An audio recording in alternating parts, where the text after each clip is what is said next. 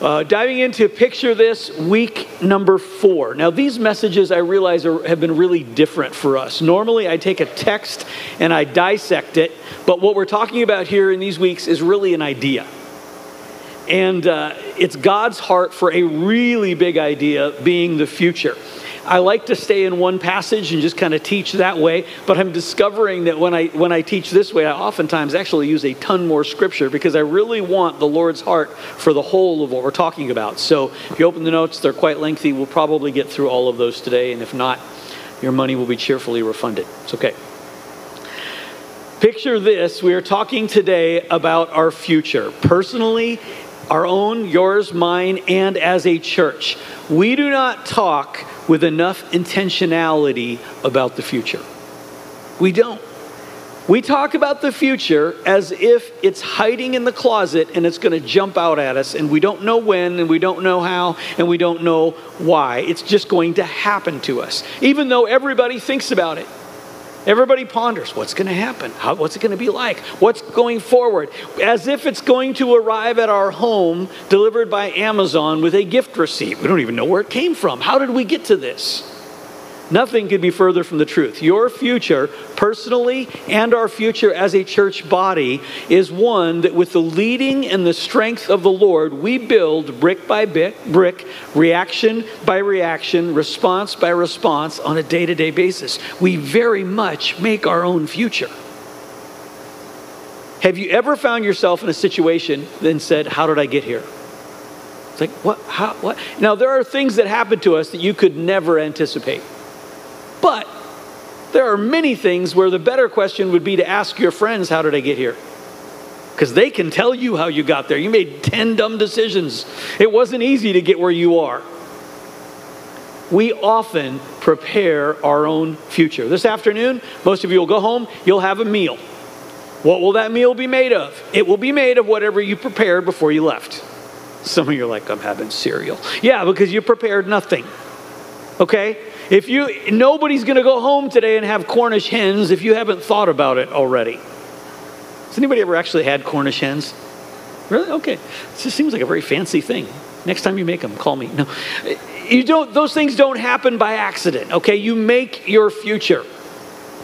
Now, not everyone sits around plotting about the future, but those who don't pay a price. People without the willingness to think about the future don't have much of a future.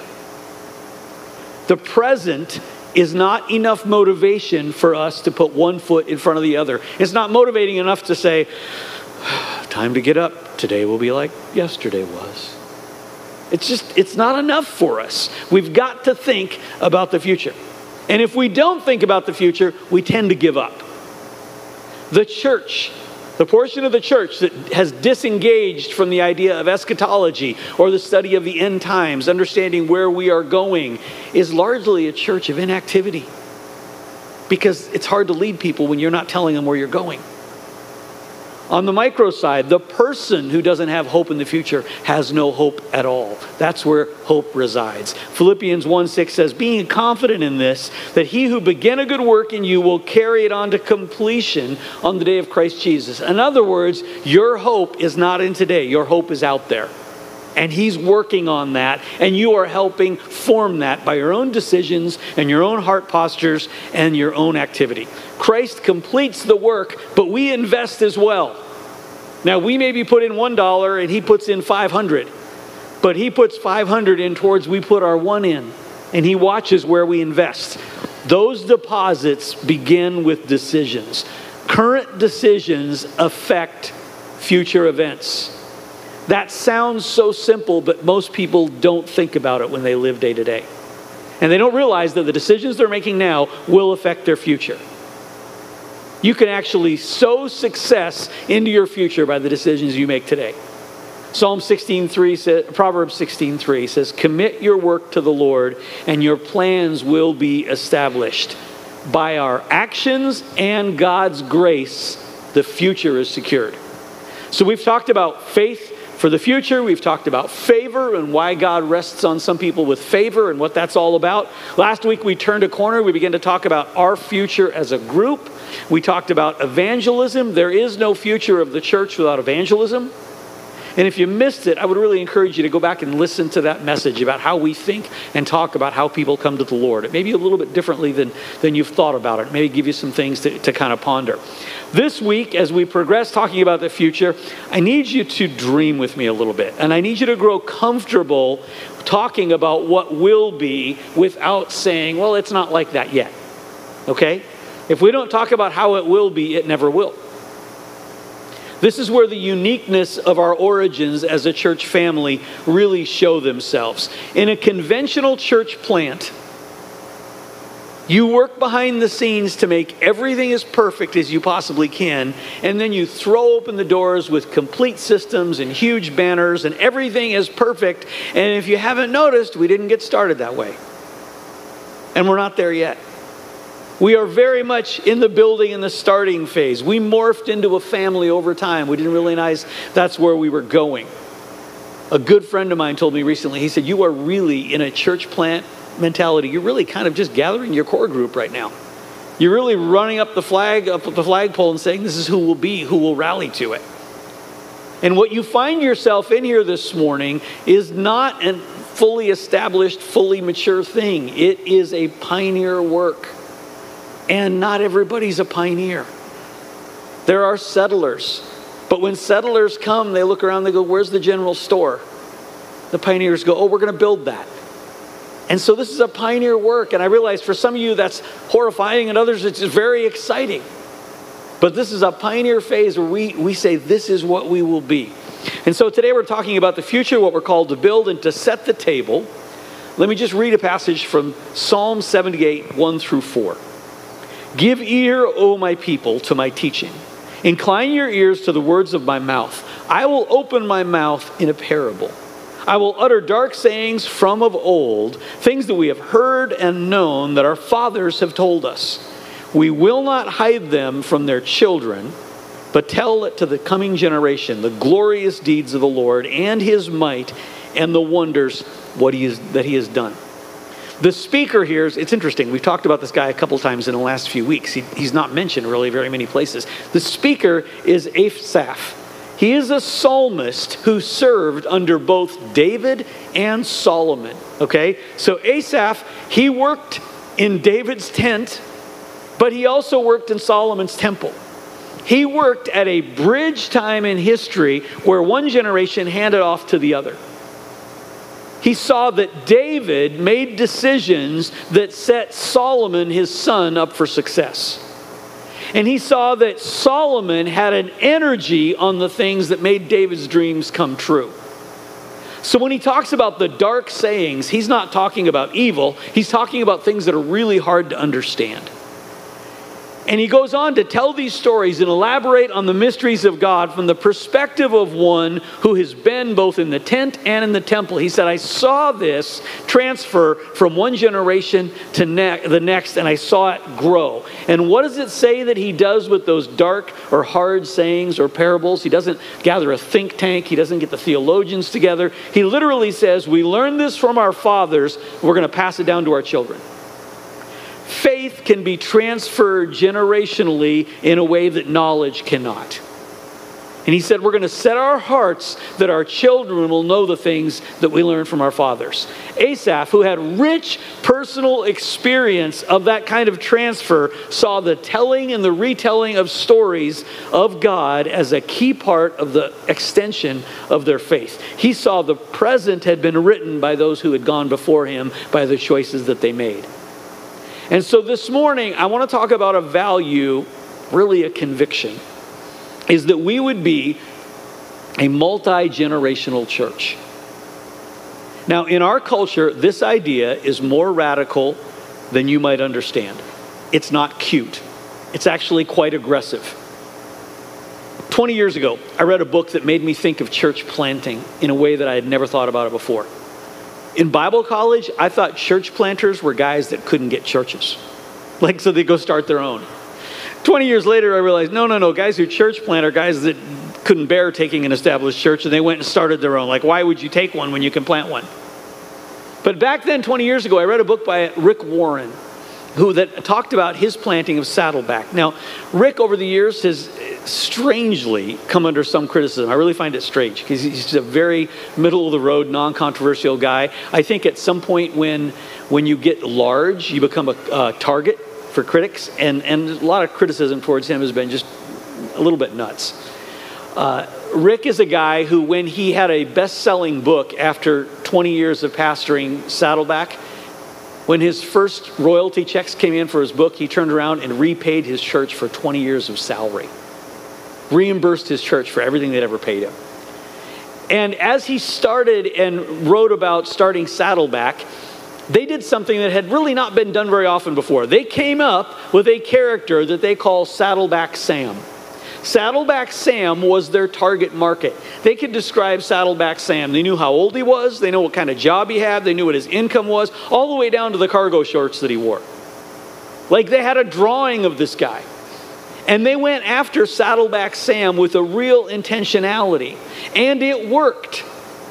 Up until then, most churches had gathered around an idea or a theology rather than a customer. And that started a trend for many, many years. And through the 90s and into the 2000s, we saw churches develop that were developed after a niche market rather than a theology or an idea. Many of them are great churches. Many of my friends pastor churches like this. Young adult churches where if you're over about 30, you're a fossil. But our calling as a Bridge family, our future, if we choose to build it, is different than that. And I would say a little more difficult and a lot more counterculture. I believe it is richer in the long run, and that calling is for us to be multi-generational. In my mind, I see a group of blue-haired people. Some of them are old. Some of them are young. But the old blue-haired people sit next to the young blue-haired people whose hair is blue for very different reasons. And they worship together, and the Lord sees that. I want both groups. I don't see a narrow target market. We don't have a Saddleback Sam. We don't have a Bridge Bob. We don't have that. We have a hunger as a family to worship together. And to me, this is not a strategy. This is a conviction. I'm not against strategy. We need strategy. I need more than I have. My wife is a much better strategic person than I am. But a conviction runs deeper than a strategy. Strategies change over time. Convictions stick. And the Bridge is a family model that I want to see stretch across generations. For me, it's a conviction, and convictions become values, and values become behaviors. Let me just elaborate on this idea of it being a conviction. It starts with a passage for me, maybe one of the most read passages in Bridge history. We go back to this a lot. We will continue to go back to this a lot. It's in Malachi, and it speaks of the coming of the Lord in a very poetic way that alludes to John the Baptist and Jesus' first coming and his return. I know that we are familiar with this life and we think this is all there is, but the season we live in really is just a sliver in eternity. And in chapter 4, Malachi speaks with great prophetic unction about the sliver that we find ourselves in. And he starts the chapter like this, Malachi 4:1. For behold, a day is coming, burning like an oven, when all the arrogant and all the evildoers will be stubble. That day is coming, shall set them ablaze, says the Lord of hosts, so it will leave them neither root nor branch. This is a season when all of those who shake their fist at God down through history and say, why doesn't God do something? Suddenly God does something. And many of those who wanted him to do something realized, I didn't know he was going to do that. So it's a very intense season. But at the very end of the chapter, he gives us a bit of instruction. And one could say this is some of the most specific instruction in the Bible. Lots of instruction through Scripture that applies to all people. Lots of Scripture that applies to certain groups of people. In this case, he talks about people who are alive at a very narrow sliver of time. And understand when I say narrow sliver, don't think 6 weeks, okay? Don't even think 5 years. But your lifetime, the lifetimes of us and our parents, still in the history of all humanity is a narrow sliver in all eternity. So he's speaking to people in the sliver that we live in. Malachi 4 verse 5, he says, "Behold, I will send you Elijah the prophet before the great and awesome day of the Lord comes." Now, those of you with critical minds, I don't mean critical spirits, but those with critical minds who ask questions, I am one of you, go, well, if he says he's going to send Elijah the prophet, how can you say this applies to now? Like, where's Elijah? You're not the first person to ask this question, okay? They asked Jesus about what the return of Elijah looked like. In Mark 9, 11 to 13, they asked him, "Why do the scribes say Elijah must come first?" And he said to them, "Elijah does come first to restore all things, and how it is written that the Son of Man, that he should suffer many things and be treated with contempt. But I tell you that Elijah has come, and they did to him whatever they pleased, as it is written of him." Who is he talking about? He's talking about John the Baptist. He said John the Baptist came in the spirit of Elijah, and now John the Baptist is separated from his head. Like, that's where that led, but that was John the Baptist. Matthew 11, 13 to 15 says, "For all the prophets and the law prophesied until John, and if you are willing to accept it, he is Elijah who is to come. He who has ears to hear, let him hear." The spirit of Elijah rested on John the Baptist. One was a shadow of things to come, the other was the fulfillment. So if we're living in these days, let's go back to the admonition. What did Malachi say would happen in that season? Malachi 4:6. I believe this is the season that we're living in. We may be in it for decades, but it's where we're at. "He will turn the hearts of the fathers to their children, and the hearts of the children to their fathers, lest I come and strike the land with a decree of utter destruction." Some passages or some versions say, "Lest I strike the land with a curse." He says there will be an intergenerational turning of hearts, one generation to the other. It will be reciprocal. It won't be just one generation pouring out one way. And if we can figure that one out, we will be blessed. And if we don't set our hearts towards that, we will be cursed. Some people go, well, what's the curse? Which curse do you want? Like, I mean, of all the curses, which one would you say, oh, it's a good trade, I'll take the curse. Under no circumstance do I want the curse, whatever it is. So if this passage leads our conviction, hearts of the fathers turning towards children, hearts of children turning towards fathers, what is the value that comes out of that? The value is building a place where each generation respects and honors the other in a way that reflects the relationship between the Son and the Father. Now, it'd be hard to find anybody who'll actually argue against that. But it's not as easy to find as it is to argue for. Because especially as the wheels of time grind forward, the greatest divide in our culture will not be rich versus poor. It won't even be racial. The greatest divide in our culture, and we are moving there rapidly, is generational. It's baked into how we operate. We expect it. Entire sitcoms run 5 and 6 years of material based on that one idea. That the generations are turned against each other. Movies are made with that premise. The generations are turned against each other. Generations look at things, the same things, differently, and society has capitalized that to drive them apart. And now we think it's normal. Where we are going, it can't be normal. The generations cannot be divided. It's obvious in simple, funny ways, and it's obvious in serious ways. Generations look at things differently. Monday night, it began to snow on the southern frontier of Overland Park. Began to snow hard. Not New York hard, Sean and Jenna. Sean and Jenna moved here from upstate New York where they got 72 inches of snow just in the last couple days, so they're exceptionally glad to be with us today. Didn't snow that hard, but it began to snow. I do not like snow. I do not like it in the street. I do not like it where we meet.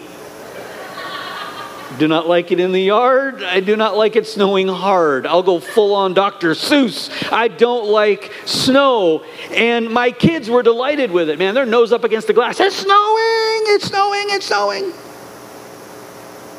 They thought it was beautiful, and they were all excited about snowballs and snow forts and doing all the things kids do. My kids saw it as an opportunity to go outside and play. Thought it was fantastic. I saw it as an opportunity for them to completely trash the basement with boots and snow gear and all the stuff that comes out and doesn't go back. Generationally, we looked at that very differently. Who's right? Both of us. Yes, they had fun, and yes, they trashed the basement. But that idea of looking at things differently as one generation or the other, it's true of cute little things, but it's also true of very serious things. You open your news app, you flip through it, almost every news article you will find, an 18-year-old will look at it differently than a 70-year-old. They'll interpret it differently. Generations are divided. If you look at things like the recent vote in Kansas City on legalization of marijuana, that vote, I guarantee you, was not necessarily split rich or poor or split Republican or Democrat. It was split young and old. Generationally, we see things differently. And the 70-year-old will dismiss the 18-year-old. You have no life experience. What could you possibly know? And the 18-year-old will dismiss the 70-year-old as you're just completely closed-minded. What could you possibly know?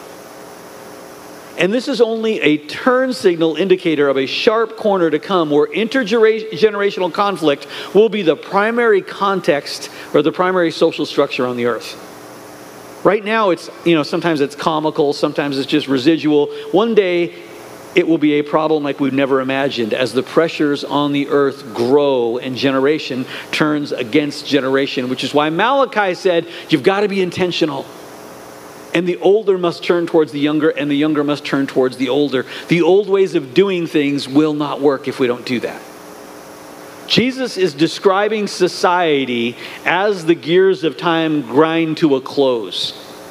And he says this in Luke 12:53. They will be divided. How is he going to divide them up? They will be divided, father against son, son against father, mother against daughter, daughter against mother, mother-in-law against her daughter-in-law, and daughter-in-law against mother-in-law. He says they'll divide along generational lines. One of the most aggressive, countercultural acts of warfare that we can conduct is to declare that we will not join this trend. Like, that may be the weirdest thing about us at the end of the age, is that we will not indulge in the splitting of generations for convenience sake. So what does it look like? To be an intergenerational church means to enter into the other generation's perspective and give it equal weight and honor as yours. Everybody loves this because they think when we do that, everybody will see it their way. Oh, I'm glad that every generation's going to honor each other. Finally, they'll figure it out. Yeah, finally, you'll figure it out. Finally, I'll figure it out. In an intergenerational church, doesn't mean you get to be right just because of your experience. Doesn't mean you get to be right just because of your enthusiasm. And others don't get to be silenced because of their lack of experience or their lack of connection to current trends. For the hearts of fathers and mothers to turn towards children, and for children to turn toward their fathers and mothers, and for that to work into our DNA means both groups are going to have to value and truly honor the other group. So if everybody is for this, why is it so hard to find? Like, you read this, it's like, let's do that. Why is it hard to find? It's hard to find because the devil doesn't like it. Let me give you two reasons or two ways the devil is fighting to destroy intergenerational ministry. Some of you are like, the devil is fighting to destroy that? You're getting a little paranoid. Actually, no. These are things that he actually does. I'm telling you, 33, 34 years into ministry, I have seen this over and over again. These are ideas he uses to destroy the idea that we are a family before we are anything else. And why does he fight so hard against it? Why would he care if the old and young gathered to worship together? It just looks too much like heaven for him. And it bothers him. Revelation 7, 9, and 10 says, after I looked, and behold, a great multitude that no one could number from every nation, from all tribes and peoples and languages, standing before the throne and before the Lamb, clothed in white robes with palm branches in their hands, crying out in a loud voice, salvation belongs to our God who sits on the throne and unto the Lamb. What he is afraid of is a unified group of people crying out, salvation belongs to our God. And what is more tribal in our culture than the generational divide. He is frightened when he sees people who are normally disconnected from one another joining their voices together saying salvation belongs to our God. I'm making the point here that we're not just working to overcome somebody's preferences of how you want to do church. We're engaging in spiritual warfare that was described at the end of the Old Testament, was described by Jesus about the age that we're in. A multi-generational church is not something that we get to say we are just because we like the sound of the idea. It's something that we have to say and have to be because the sound that comes out of it is a sound like heaven. Two ways that he fights against this. First is a consumer approach applied to family matters. A consumer approach applied to family matters. I was speaking with Banning Leapshire a while back from Jesus Culture. Banning was the youth pastor at Bethel, went to Sacramento to plant a church, took about 150 people moved with him that 100 miles to start with Bethel's Blessing, and they started with a bang. He'll tell you it wasn't really a church plant concept. We had a lot of people with us, and we were nationally known, and it probably would have worked almost anywhere. But he said when we went there, the thing that he had to fight over and he preached about it regularly is the church is a family, not a business. And this is the language he uses. He says, God did not send his son to redeem employees. God did not send his son to redeem soldiers, even though there's a warfare aspect of it. God sent his son to redeem sons and daughters. And if we stand before God in this room as sons and daughters, it puts us in relationship to one another in a way that gives us different expectations and different grace for one another than if church was a business rather than a family. Everybody loves the sound of that, but we trend towards the opposite. We love the idea of church being a family, yet particularly as Westerners, we engage with what we expect from church, much like we engage with a business. Does it give me what I need for what I invest? And if I get my money's worth, that's the place for me. Never told this story before in public, which makes it a good one. No. Years ago, different context. None of you here were there, okay? So just don't look around the room wondering who this was. I have to back up just a second. I came from a tie-wearing tribe, okay? My people originally wore ties. And for the first 7 years in ministry, I, as a youth pastor, wore a tie to the office every day, okay? So we were hardcore. However hardcore you were, we were more so. And so that was my tribe. Well, then I discovered that was like the body of Christ was bigger than the tie-wearing tribe. And when I stepped out of that context, I realized that maybe I was one of them, not one of them. And so for, the last 25 years, what you get's what you get. This is it, okay? And so I was in a different context, and a man came to me, older man, and he took me aside and he said, I love your preaching. I love your family. I love you. Which as a pastor, it's coming, right? I'll give you $500 if you will go buy other clothes to preach in. And how you hear things and you think, I've heard other words than were just said. I can't believe it. I'm sorry. He goes, I'll give you $500 if you go buy different clothes to preach in. You don't have to wear them any other time. And I'm thinking, $500? Now, to be quite fair, I'd probably just go buy 2 crazy pair of shoes and call it done, which would not make him happy. So I looked at him and I said, I'm not going to do that. He said, why not? And I said, because I can't bear the idea of waking up every Sunday morning and wondering if you're getting your money's worth. I can't do that. Now, to his credit, 80-some years old, he comes to me 6 weeks later. I am humiliated that I did that. Like he went home and he thought about it. He thought about it. He's like, I'm so sorry. I love the guy. I mean, I totally respect him for looking back and going, yeah, I said so. We've all said dumb stuff, okay? My point is, he was thinking, this is the kind of church I want. I'm going to get my money's worth. I'm going to see if I can get the visual that I want, because that's what I would do at any business. I would just pay a little more and get what I want. That's perfectly illogical in a business context, okay?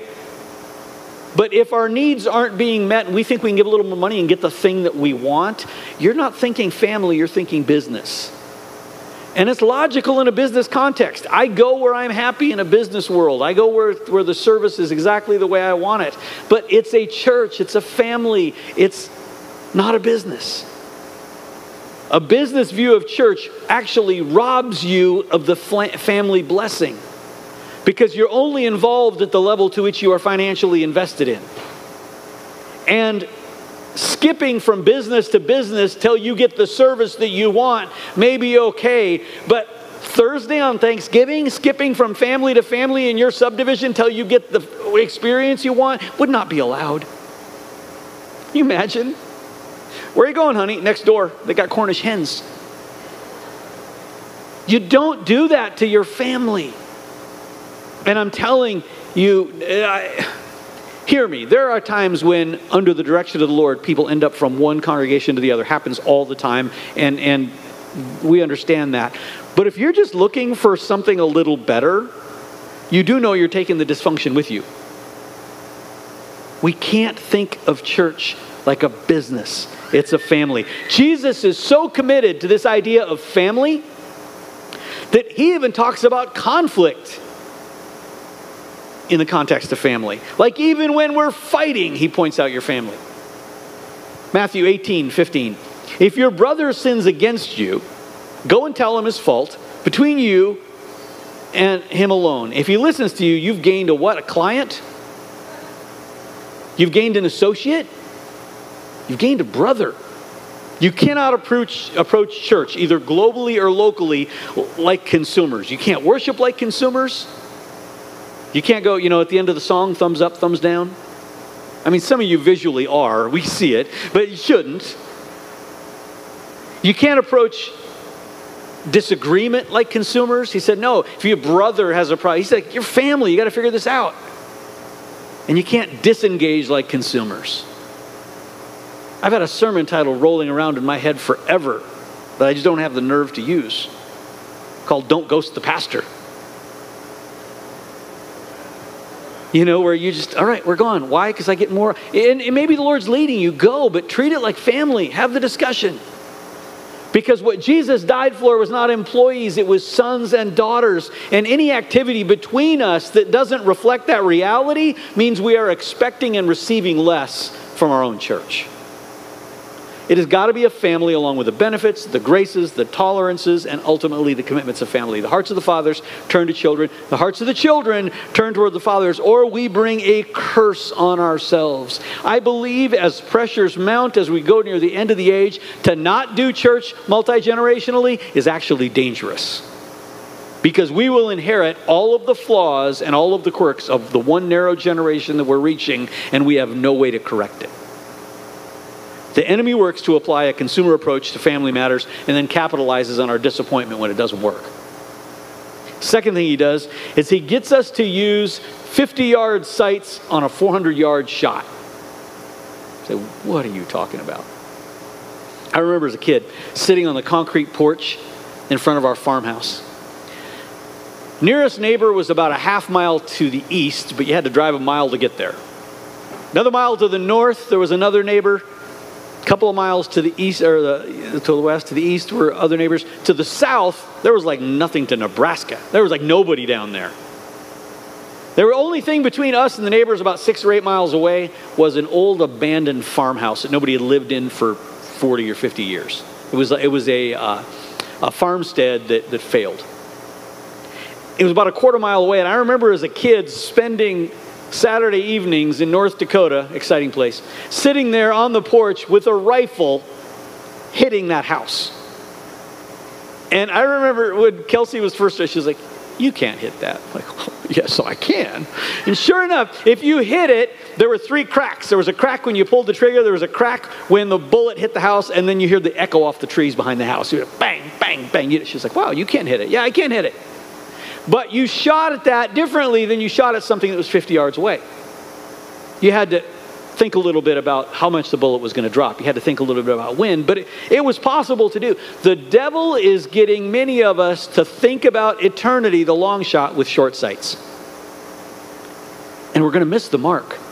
He said, no. What I'm building in the way of family is a long game, and you have to think about it that way. Eternity, the focal point of the church, is a long game. Being short-sighted causes us to make decisions based on what serves us best in the moment and gives us a quick return, but it causes us often to miss the mark. The church that chooses to pursue being multi-generational is one that is thinking about the long game. When older generations look towards the younger and honor them, that's the long game. When younger generations look towards the older and honor them, that's the long game. We need each other, not for what happens till tomorrow. Tomorrow we're probably going to be fine. But what happens eternally, we need one another. And I'm not building for what happens tomorrow. I'm building for a kingdom that never ends. Not our kingdom, but His. So we have to think about it that way. Listen to this passage in Psalms when it talks about the building of the house of God and the value that He puts on generations. It's like He can't think about building for God without thinking about different generations. Psalm 127, 1 through 4. Unless the Lord builds the house, those who build it labor in vain. Unless the Lord watches over the city, the watchman stays awake in vain.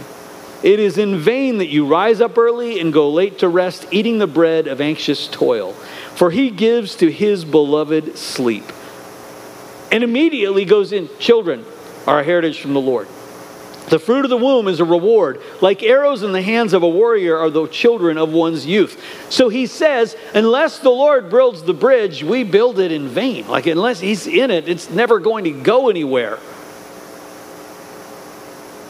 He tells them, trust me in this building process, but He also extols the honor of a younger generation. If you want to build something that lasts, if you want me to build with you, you've got to honor the young ones.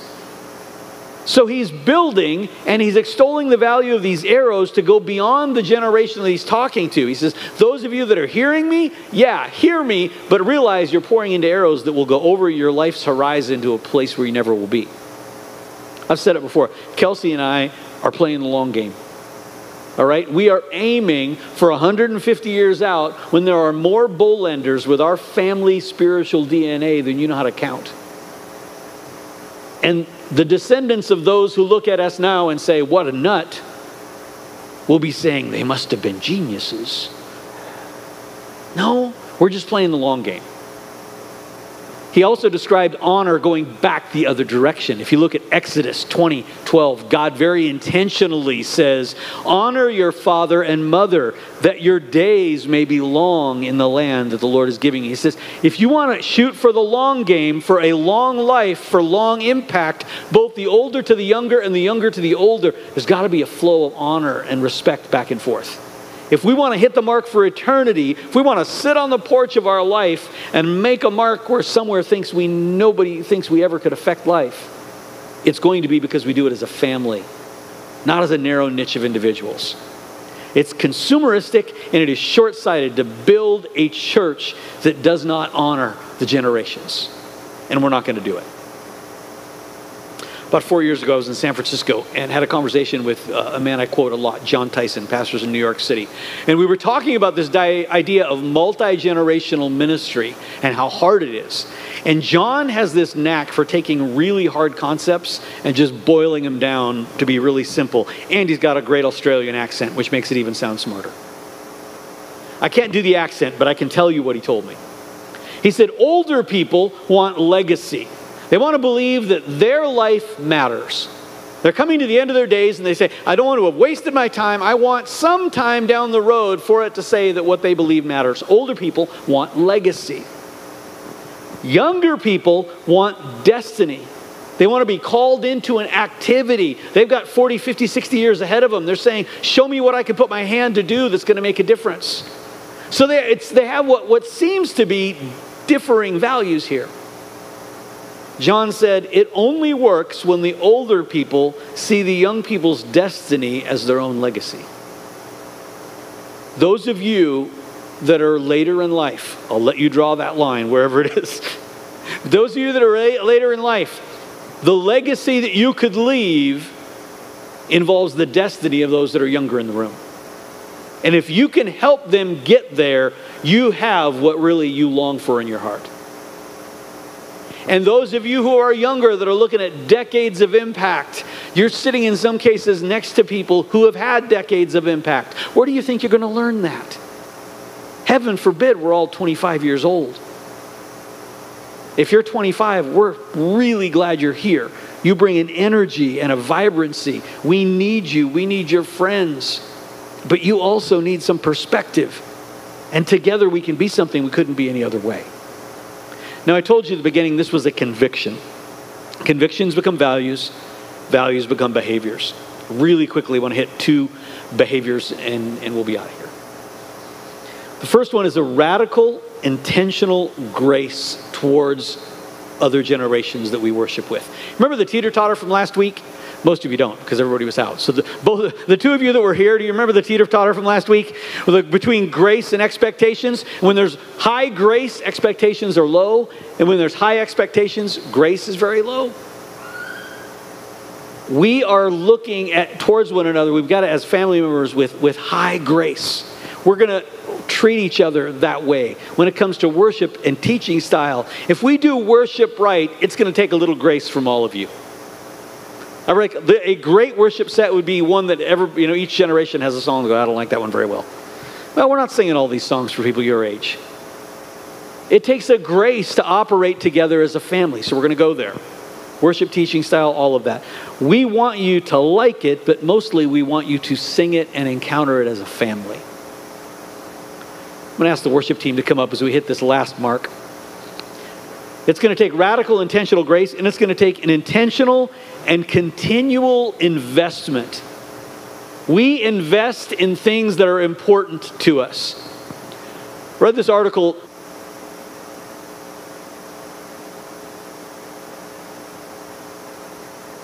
Until the day it turns 18, your family spends about $300,000 on that child.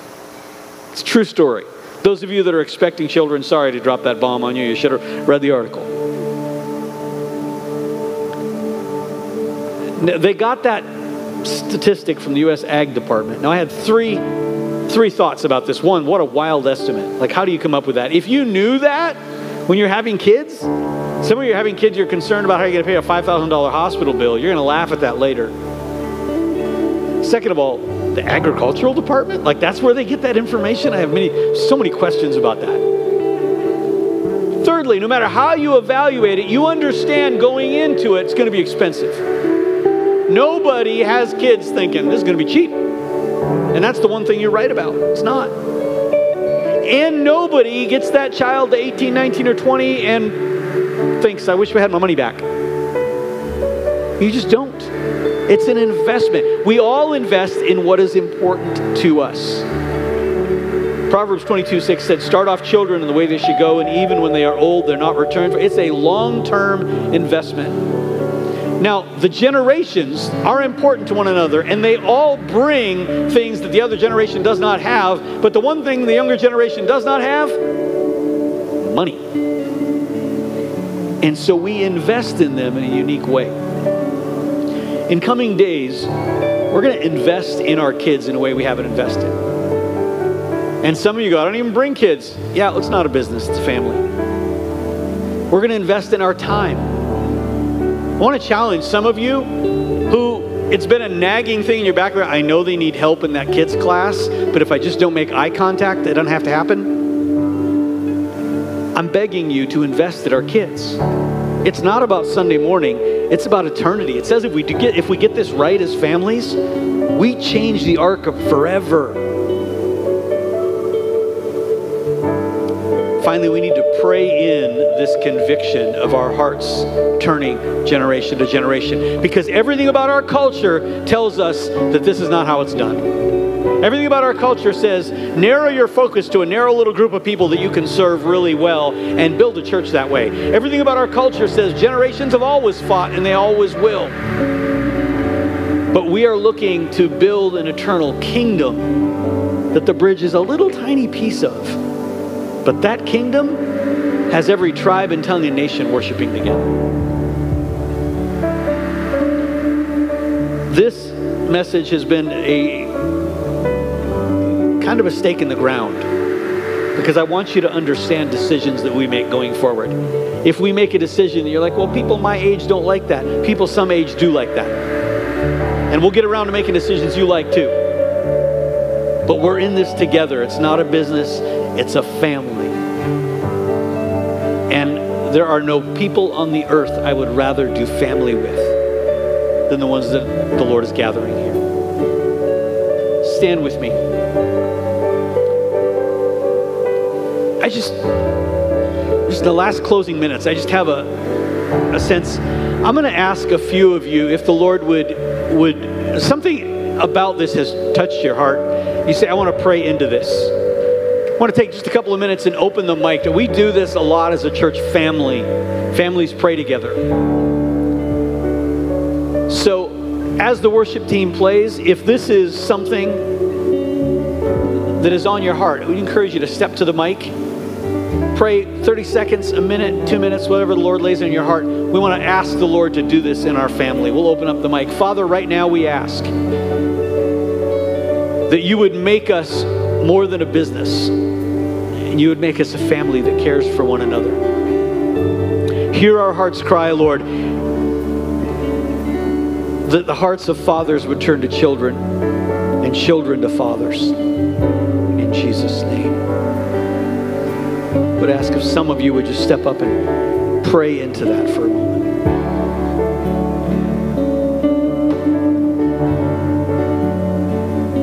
Don't be shy if this is something that's touched your heart.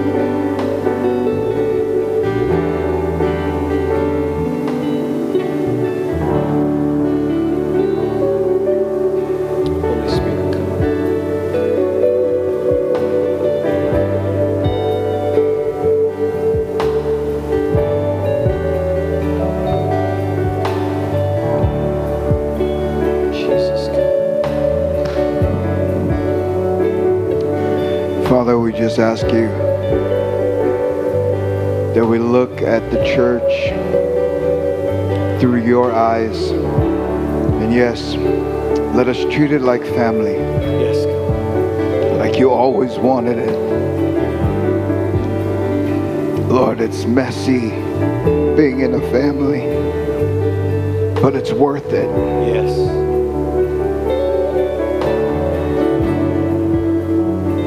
It's heavy-hearted sometimes, but it's worth it. Father, teach us to invest in the next generation. Teach us not to be self-centered. Teach us to look up and look out. Teach us, Lord Jesus, to build your kingdom here on earth as it is in heaven. Don't let us build our own kingdoms. Don't let us come to the end of our life and said, wow, look at the kingdom that Walese has built. For that day, it will be a failure. Let us look on that day and say, look at the kingdom that we built together with the plans from heaven. Jesus, let us be family. Let us be Ohana.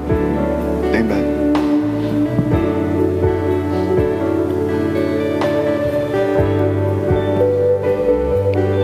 Just ask for a heart, my heart to increase, to love on those that are younger than me, and to love on those that are older than me.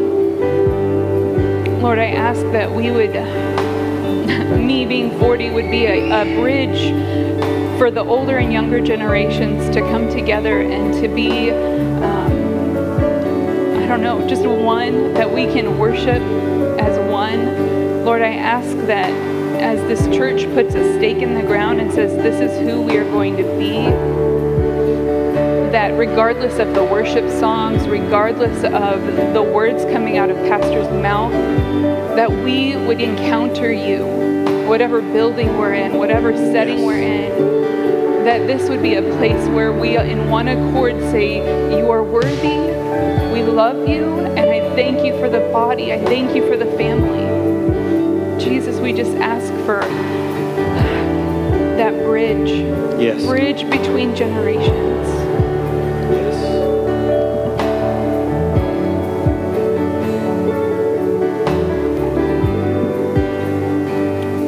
Heavenly Father, we thank you that your grace is sufficient for us. God, and we declare your grace is sufficient for us. No greater love has a man than to lay down his life for his friends, for his family. God, your grace is sufficient for me. God, your grace is sufficient for us. God, I ask that you would make us like the sons of Issachar, who understood the times and seasons and what to do in them. God, your banner over us is love. Yes. Your banner over us is love. God, I pray that we would know you as Father, as friend, and as bridegroom. Lord, that you love us, that you're for us, you're not against us. God, where we've missed it as fathers, would you forgive us? Where we've missed it in family, would you have mercy on us? Yes. And forgive us of our sins. In Jesus' name, we plead your blood over us, Yes. to cleanse us from getting it wrong, for this generational gap, Lord, where we don't understand each other and we throw rocks at each other. Would you forgive us for the words of our mouth that have torn down, and the misunderstandings we've had in our hearts? Would you forgive us, God, and have mercy on us? Cleanse us, Lord. Wash us afresh and anew. In Jesus' name, we plead your blood over us to be family and to move forward in freshness. We need one another. We need you. Forgive us, God, in Jesus' name.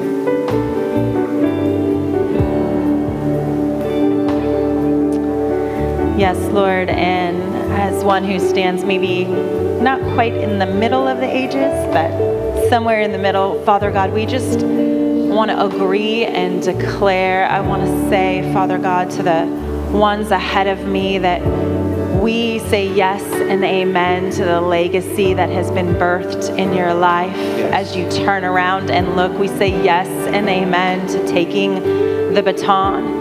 I want to say yes and amen to the generation behind me, that we Yes. see the destiny, we see the purpose, that we want to run with you. We want to, I love the picture of a track meet, like when there's runners in a relay race, like the whole team wins when the relay team wins. When I'm a fan on the sidelines, when I'm in the race, Father God, or when I'm just on the team, help us to say yes and amen to the destinies of those around us. Help us to say yes and amen to the legacies of those that have gone before us. Help us to take batons, Father God. Help us to encourage the ones around us, Father God. Help us to see the giftings that are stirred up and stirring up, the giftings that are prevalent in this body, the giftings that are prevalent in this family, Father God. We just want to agree with who you've called the bridge to be. We want to agree with our place, Father God. And to everyone, we say it's significant. You are valued. You are needed. I thank you for the aunties. I thank you for the grandmas. Yes. I thank you for the little ones, Father God. And we just ask that you would help us to all find our niche and our place in the family, Father God. For we thank you that you have placed us here for purposes greater than we could even envision. So I just say yes and amen in my heart, Father God, to family, to our rightful place, our rightful purpose, and to mending hearts, Father God. Would you today turn hearts of the fathers and the mothers to the sons? Would you turn hearts of the sons and the daughters to the mothers and the father? I declare as a mother that we need you, sons and daughters. And Father God, even as a daughter, I declare to the mothers and the fathers in this house that we need you. So turn our hearts to one another today. Let it be a marking and a tent peg, a signpost, as Pastor said, in Jesus' name. Amen.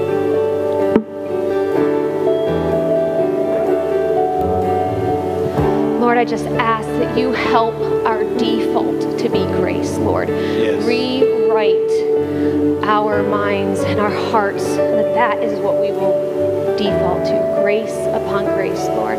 Help us with our expectations from the past to the future.